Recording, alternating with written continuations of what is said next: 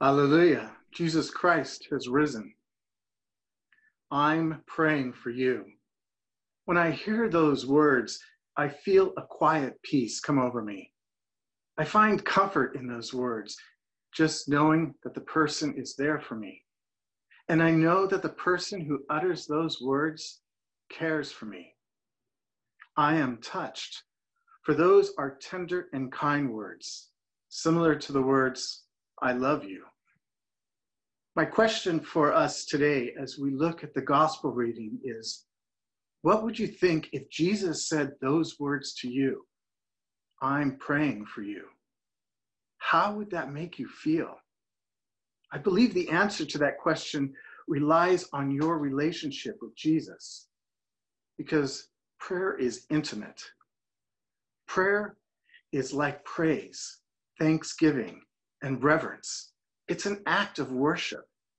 It is a laying down of self, an intimate sharing of our hearts.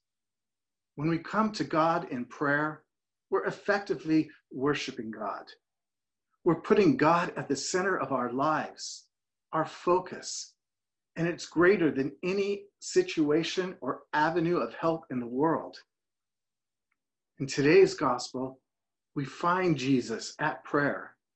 It is the culmination of his ministry, his journey, his time spent with the disciples, and the messages delivered these last several Sundays. For these last several Sundays, we have looked closely at the words that Jesus spoke to his disciples, as recorded in the Gospel of John. Let not your heart be troubled. I am the way, the truth, and the life. If you love me, you will keep my commandments. We heard Reverend Bill state that the signs of the reign of God all are welcomed, all are fed, all are sheltered, all are healed, all are free. Those are the goals that must guide our choices.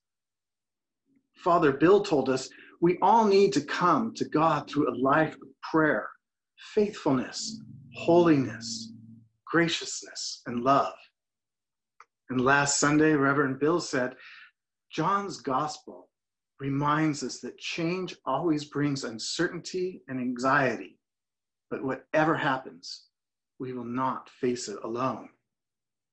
All powerful messages that Jesus communicated to his disciples and still communicates to us.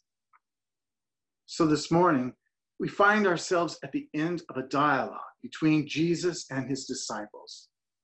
We're still in the upper room, but now there is a slight change in the direction of Jesus' words, of whom he is addressing. The disciples are still listening to Jesus speak, but now his words are not directed to them. Now Jesus lifts his eyes to heaven and speaks to his heavenly Father. The disciples listen as Jesus prays. They listen as he prays for himself, as he prays for them, and as he prays for us. Father, the hour has come.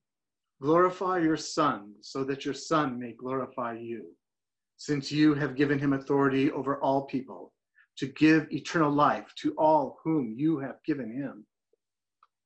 To glorify means to give honor and dignity and respect that can be seen by others. This is a public act, not a private one. Jesus is asking to be glorified so that his glory may be seen by others. And in seeing his glory, they will worship him. And in worshiping him, they will worship the one who sent him. The disciples listen to Jesus' prayer when he says, Father, the hour has come. Glorify your Son so that your Son may glorify you. What do you think they were thinking? That the time had finally arrived for Jesus to do what they had so longed and hoped for? That the hour had come for him to organize a revolution, to overthrow the government and cleanse the corruption from the temple? The hour had come for Jesus to call down a legion of angels from heaven to fight for him and establish his kingdom on earth. No, That's not what Jesus' kingdom is all about. Again, I ask you to recall what Reverend Bill said, that the signs of Jesus' kingdom are all are welcomed, all are fed, all are sheltered, all are healed, all are free. Jesus was about to be arrested, bound, and falsely accused, and in this, God will glorify him. Isaiah foretold that he will be despised and rejected by men, a man of sorrows and acquainted with grief, and as one from whom men hide their face. And in this, God will glorify him. Crucified, died, and buried. And in this, God the Father will glorify his Son with Gloria in excelsis Deo, glory to God in the highest. Jesus continued to pray to give eternal life to all whom you have given him. And this is eternal life, that they may know you, the only true God, and Jesus Christ, whom you have sent to give eternal life. Eternal life is not reserved until we die. Rather, it's something we can share now through Jesus. We receive eternal life the moment we trust in Jesus, the moment we know him and begin to have a relationship with him. We don't just receive the gift of eternal life, we also have the privilege of having a vibrant, loving relationship with God. We receive this gift every week when we gather together to hear Jesus give glory to God by revealing God's compassion, forgiveness, love, and healing to us, even when the gathering is not in person. This is what Father Bill was talking about 2 Sundays ago when he said we all need to come to God through a life of prayer, faithfulness, holiness, graciousness, and love. God's ways are not our own. Jesus is glorified in his terrible suffering and death. This is what God sent the Son into the world to do. His perfect and willing obedience to do God's will glorifies God.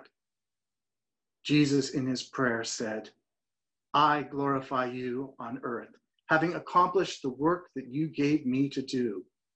Now, Father, glorify me in your own presence with the glory that I had with you before the world existed.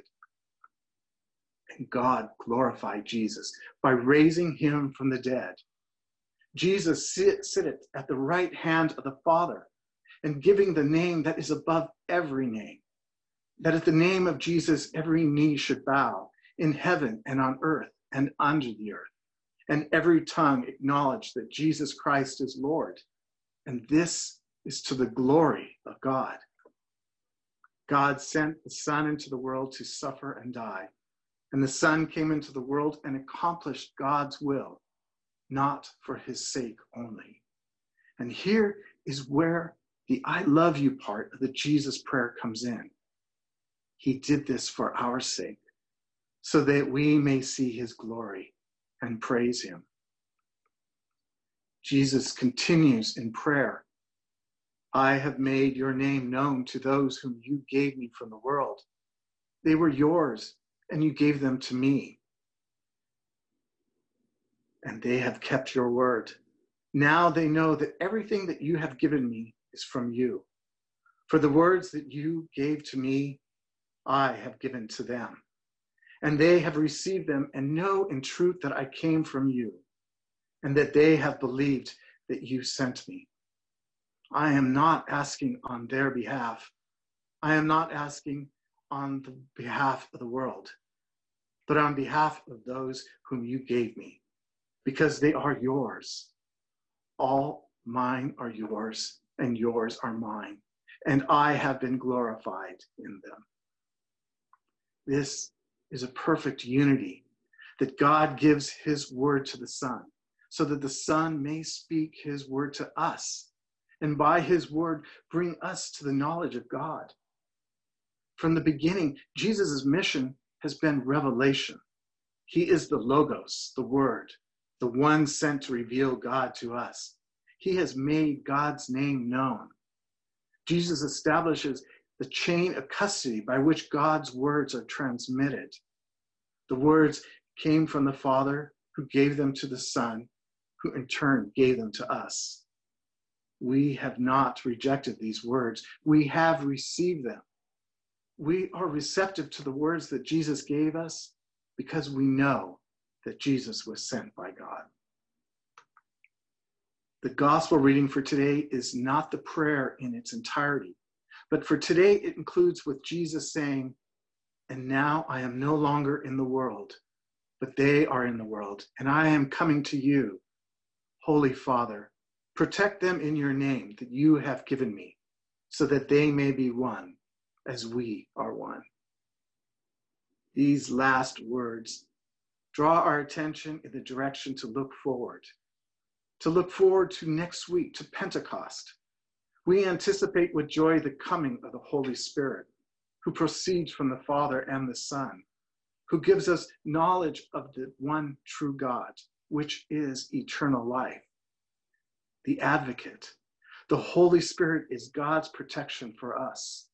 Even during these times, searching for a new rector, the coronavirus, and all the events in our daily lives, the Holy Spirit is God's gift to us. Remember what Reverend Bill said last Sunday, that John's gospel reminds us that change always brings uncertainty and anxiety, but whatever happens, we will not face it alone. We have the comfort, support, and protection of the Advocate, the Holy Spirit. I am praying for you. Find comfort in those words, just knowing that the person who utters those words cares for you. Those words which mean, "I love you." So pray for each other and love each other in Jesus' name. Amen.